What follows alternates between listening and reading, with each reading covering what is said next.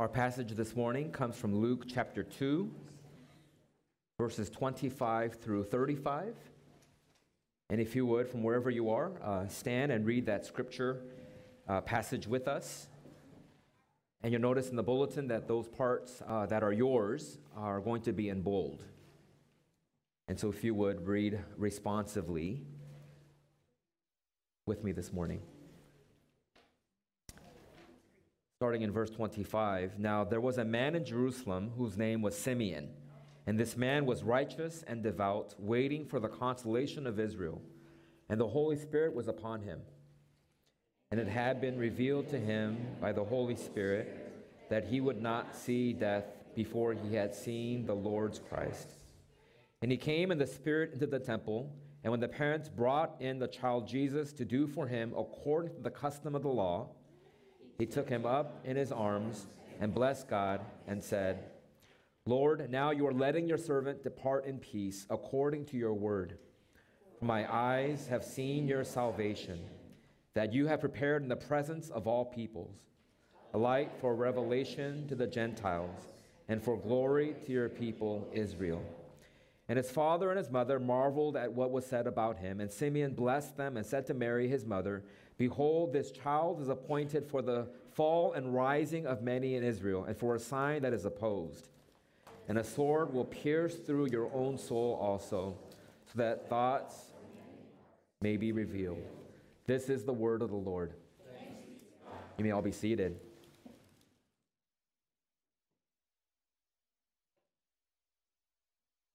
Do you have a bucket list? A list of things to accomplish or to see before you kick the bucket. It has been a popular phenomenon only recently, just in the last 15 years. And you and I know every person's list is different. It might include items like running a marathon, and I will say no thank you. Or learn how to fill in the blank. Visit the 7 wonders of the world. Become a millionaire if you're not. Become a multimillionaire. And if you are, maybe a billionaire. Take a gondola ride in Venice, Italy. Maybe some of you already have. I spoke to someone this past week who did their vacation there just a couple years ago. Float in the Dead Sea. Swim with dolphins. Run with the bulls in Spain. Climb Mount Everest.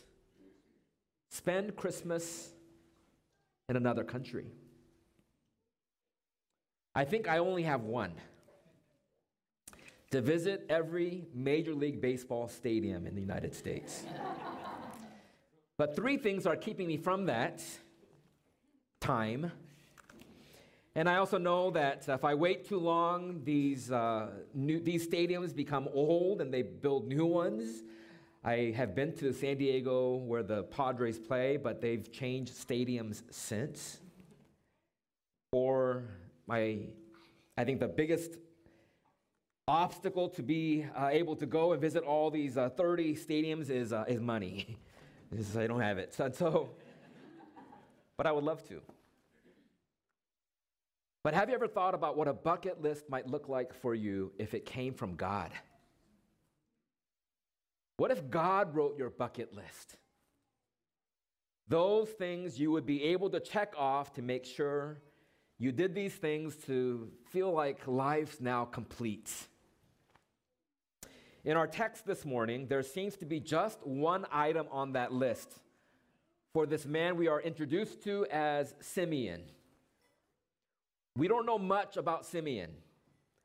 Aside from what we were told in our text, we essentially know nothing about Simeon. We don't know about his background. We don't know his hometown. We don't know about his family. We don't know his education. We might guess that he was a priest, but nothing in our text makes that very clear that he was a priest. We might assume that he was an old man, but even that is uncertain as we read the text. But here are the things that we do know. In verse 25, Luke writes, "Now there was a man in Jerusalem." He's talking about a metropolitan area, a busy area, whose name was Simeon, and this man was righteous and devout. He was waiting for the consolation of Israel, and the Holy Spirit was upon him. That's all we know.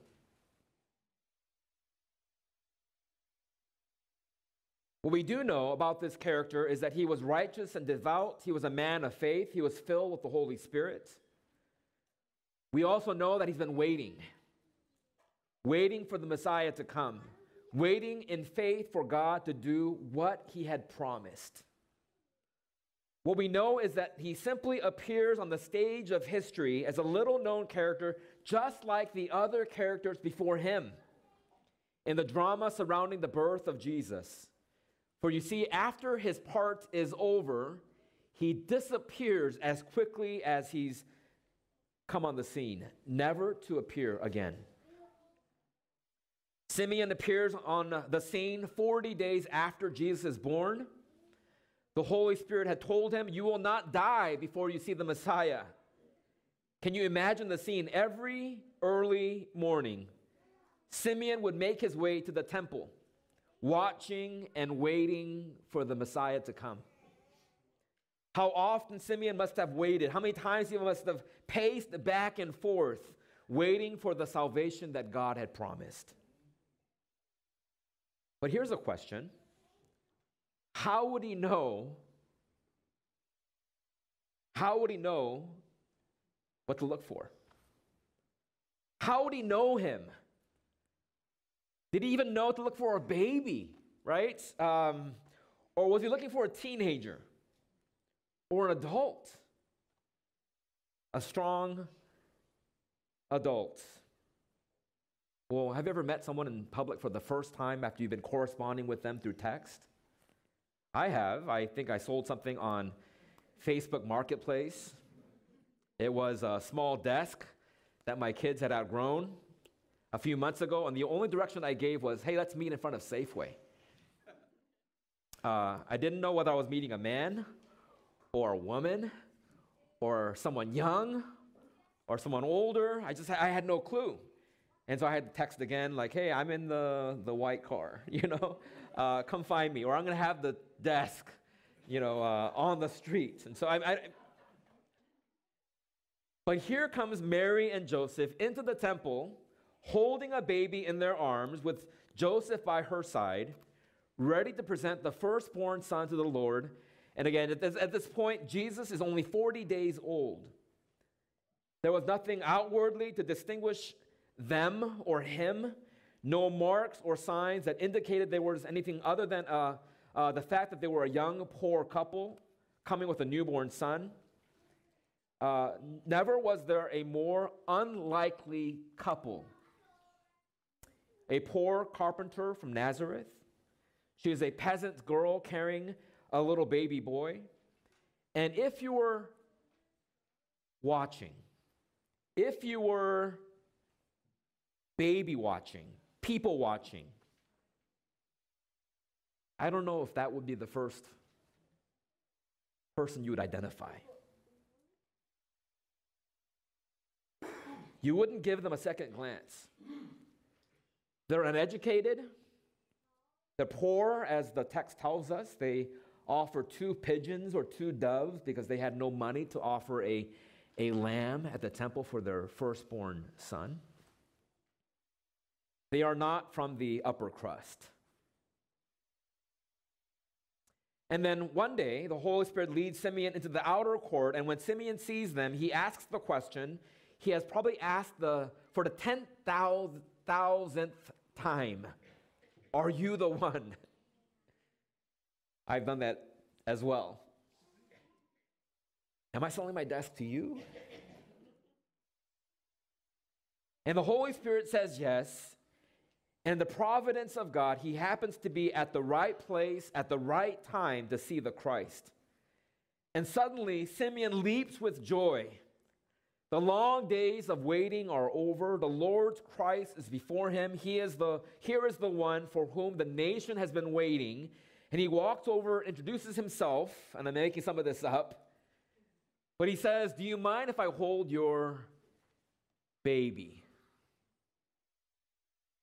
And as Mary gives the infant to Simeon, and I'm sure the thought hits Simeon, I'm holding the salvation of the world in my arms. And he utters a prophetic word. In verse 29, "Lord, now you let your servant depart in peace according to your word. For my eyes have seen your salvation that you have prepared in the presence of all peoples, a light for revelation to the Gentiles and for glory to your people Israel." The coming of Jesus had one very implication for Simeon. It meant that he had seen the salvation of God and he was ready to die.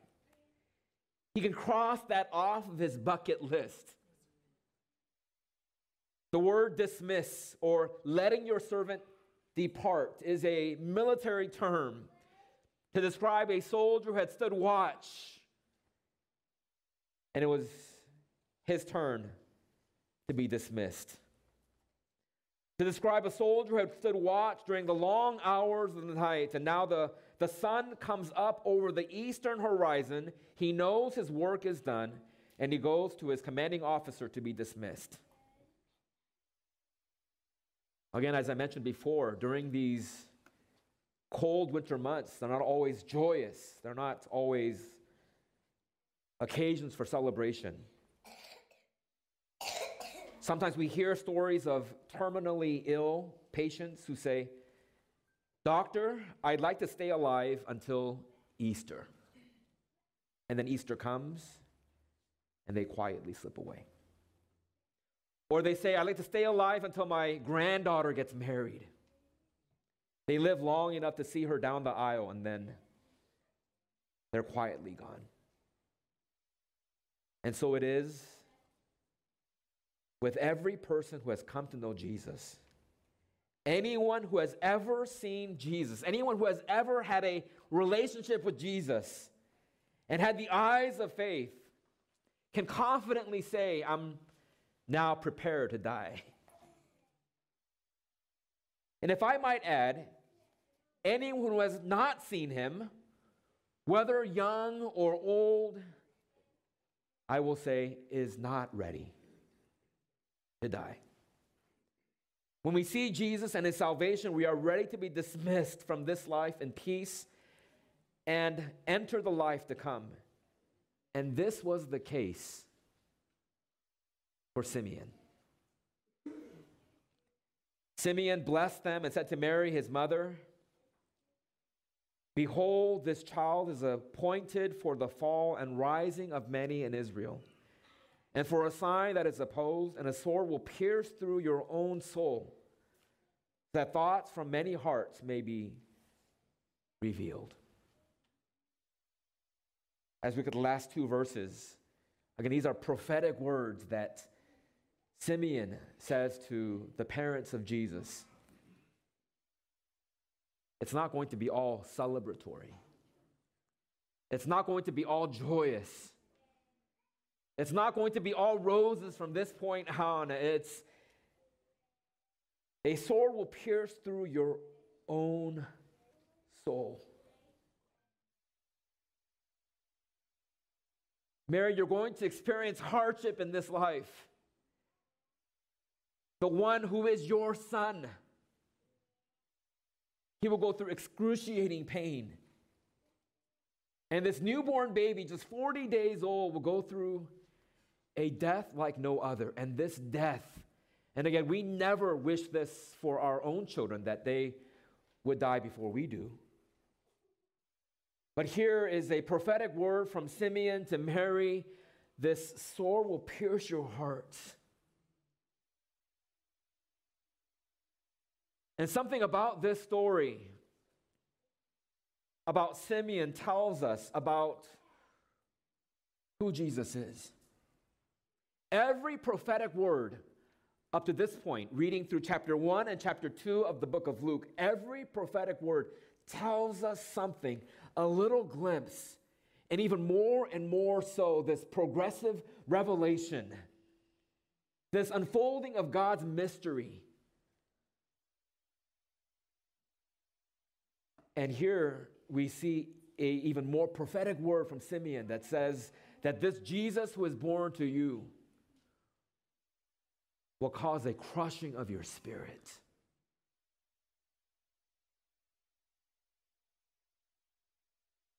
We have been looking at, over the last 4 or 5 weeks, different characters from the book of Luke, and Luke chapter 1 and chapter 2. And Simeon and the one that follows after this, Anna, is no different. They are these lesser known figures that all point to Jesus, that all point to the great work of Jesus on a cross. Even at the very beginning, even before Jesus would live his life and do ministry for 3 years on the earth, 40 days old, there'd be this prophetic word that would tell us that this Jesus comes to you. And I love this Jesus who comes to you, that you have prepared in the presence, he says, for my eyes have seen your salvation, in verse 30, that you have prepared in the presence, what does he say? Of all people. A light for revelation to the Gentiles and for glory to the people of Israel. That again, this Jesus has come for anyone, for everyone who believes that Jesus saves.